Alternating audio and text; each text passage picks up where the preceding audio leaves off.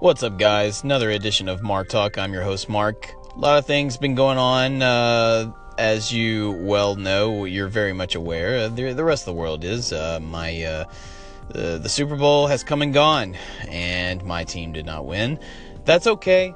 It's fine. The better team won. I'll admit it. It's totally fine. But what we should take away from that game, not only was it a good, decent game overall, but the commercials were top notch. I gotta say, I was more impressed with these commercials this year than I have been in the subsequent years. One in particular was that 30-second Infinity War trailer, which gave us pretty much all new footage throughout the entire 30 seconds. Maybe a few shots here and there, especially, well, that last shot, with Captain America and Black Panther leading the charge in Wakanda. We saw that in the last one. That's fine. I love that shot, so no complaints.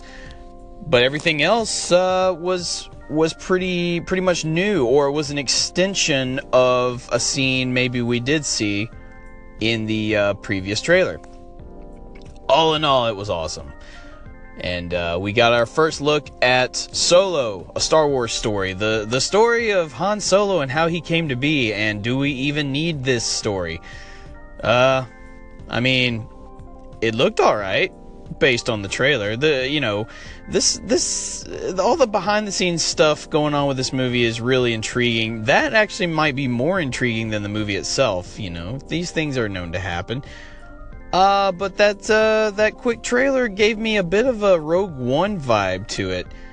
So I'm sensing a pattern with these prequel, well, I mean, let's just call it what it is. They are prequel stories, these little spin-offs. So far they have been, and they're looking similar. So maybe these new prequels will have that similar vibe with one another, while the saga films have a similar vibe in their own way.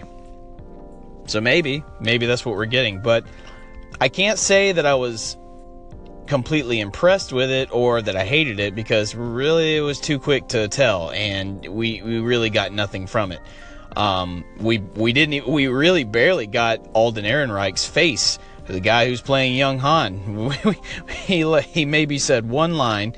We got maybe just a quick shot of his face. Which, I mean, whatever, you can just Google him and know what he looks like. That has nothing to do with it. I was just hoping that I would see young Han. And, I can't really make that judgment call based on the footage that we saw from that trailer, so. But the takeaway is, hey, look, trailer. It only took them well over a year. But the main meat of, what really got me super stoked has got to be the Infinity War trailer. I mean, I am just chomping at the bits to see this movie. I'm chomping at the bits to see Black Panther next week. And the reviews are finally, the big time reviews are finally coming through. And I mean, it's A+ all around. And I really hope my own review gives it an A+ or a 5 out of 5. If you check out my other podcast, Movies, TVs, and Tangent, we do ratings on a 5-point system. I'm really hoping Black Panther does that. I'm not worried. I'm not worried about it at all. It's Marvel. You're pretty much guaranteed a fun time. It's Black Panther, which on the surface could be problematic, but I don't think that's going to be the case this time. I'm really looking forward to it, and I'm loving these positive reviews that are coming out for the movie itself.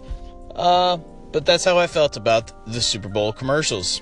I know that's only that's only 2 trailers that I mentioned. There's a lot happening there. There's a lot that I saw, but those 2 are the ones that really stand out. And despite how the game went, I think we can all universally agree the winner of the Super Bowl event itself was David Harbour and Tide ads. Am I right? Breaking news, you guys. Something interesting has happened. And we get a report that is telling us that Dan Weiss and David Benioff, the two showrunners and writers of the hit show Game of Thrones, something that I love, something that is very near and dear to my heart, something I kind of obsess over, to be honest with you, they have now been tapped to do a series of Star Wars films. I mean, what? That's right, they're going to do Star Wars films. They are in line. They are lining up to write and produce their own series of films. Should be noted that it says nothing about them directing. So, not that they're incapable of directing, but that's directing's not their forte. Their forte is writing and producing. Obviously, look what they've done with Game of Thrones. It's only the biggest show in the world, and has been for a long time now. And now they're taking on Star Wars. And based on the report, evidently this is not going to be tied into the saga films. So, they're not going to do episodes, 10, 11, 12 or anything like that. And these are not going to be tied into the Rian Johnson created trilogy that he has got on the horizon for Star Wars. So we don't know. We don't know what this is going to be. There's some rumors that could it be set in the Old Republic time? That would be intriguing. That's a lot of Siths you have to deal with. The Sith Order, the dark side of the Force, as it were. Before the Rule of Two, and before Palpatine rose to power and all that, way back, the Old Republic. I'm sure if you guys played those video games, Knights of the Old Republic, you know exactly what I'm talking about. And this is coming from a guy who's not even that steeped into the Star Wars lore. But I know about the Old Republic. I've read extensively on that era. And let me tell you something. That could be an intriguing series of films, especially by the guys who do Game of Thrones. There's already enough political intrigue involved, in all of the Star Wars movies. But the Old Republic, especially when you're dealing with the Sith, which we're talking, a lot of Sith, you guys. We're talking a lot of them. So how do you maintain that balance when the Sith and the Jedi in great numbers are at each other's throats that way, and how the Sith deal with things in their own order? That could be an intriguing show. That could be something very Game of Thrones-esque. And wouldn't you know it, the showrunners of Game of Thrones are developing their own movie series. It could be that, or it could be nothing. It could be something entirely new, kind of what Rian Johnson's doing with his new set of movies that he's got coming up on the horizon. From another corner of the galaxy, another time perhaps. What would be cool is the fact that we already have some Game of Thrones alumni that have joined the Star Wars universe. We got Gwendolyn Christie as Captain Phasma. Emilia Clarke is joining the fray in Solo, a Star Wars story. And that's just to name a couple. The man that played, and I'm so sorry I'm blanking on his name, but he plays Sir Barristan Selmy. Had a brief role in Rogue One. And the list goes on and on, I'm sure.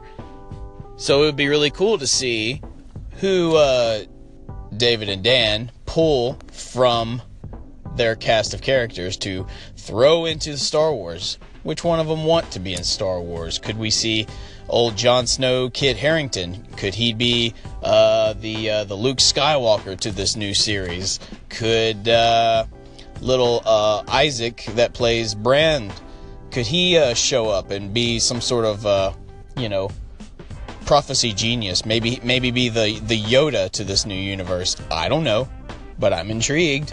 I'm very intrigued to see what they do. I'm excited about this news. This is really, really exciting, coming from a guy who likes Star Wars and loves Game of Thrones.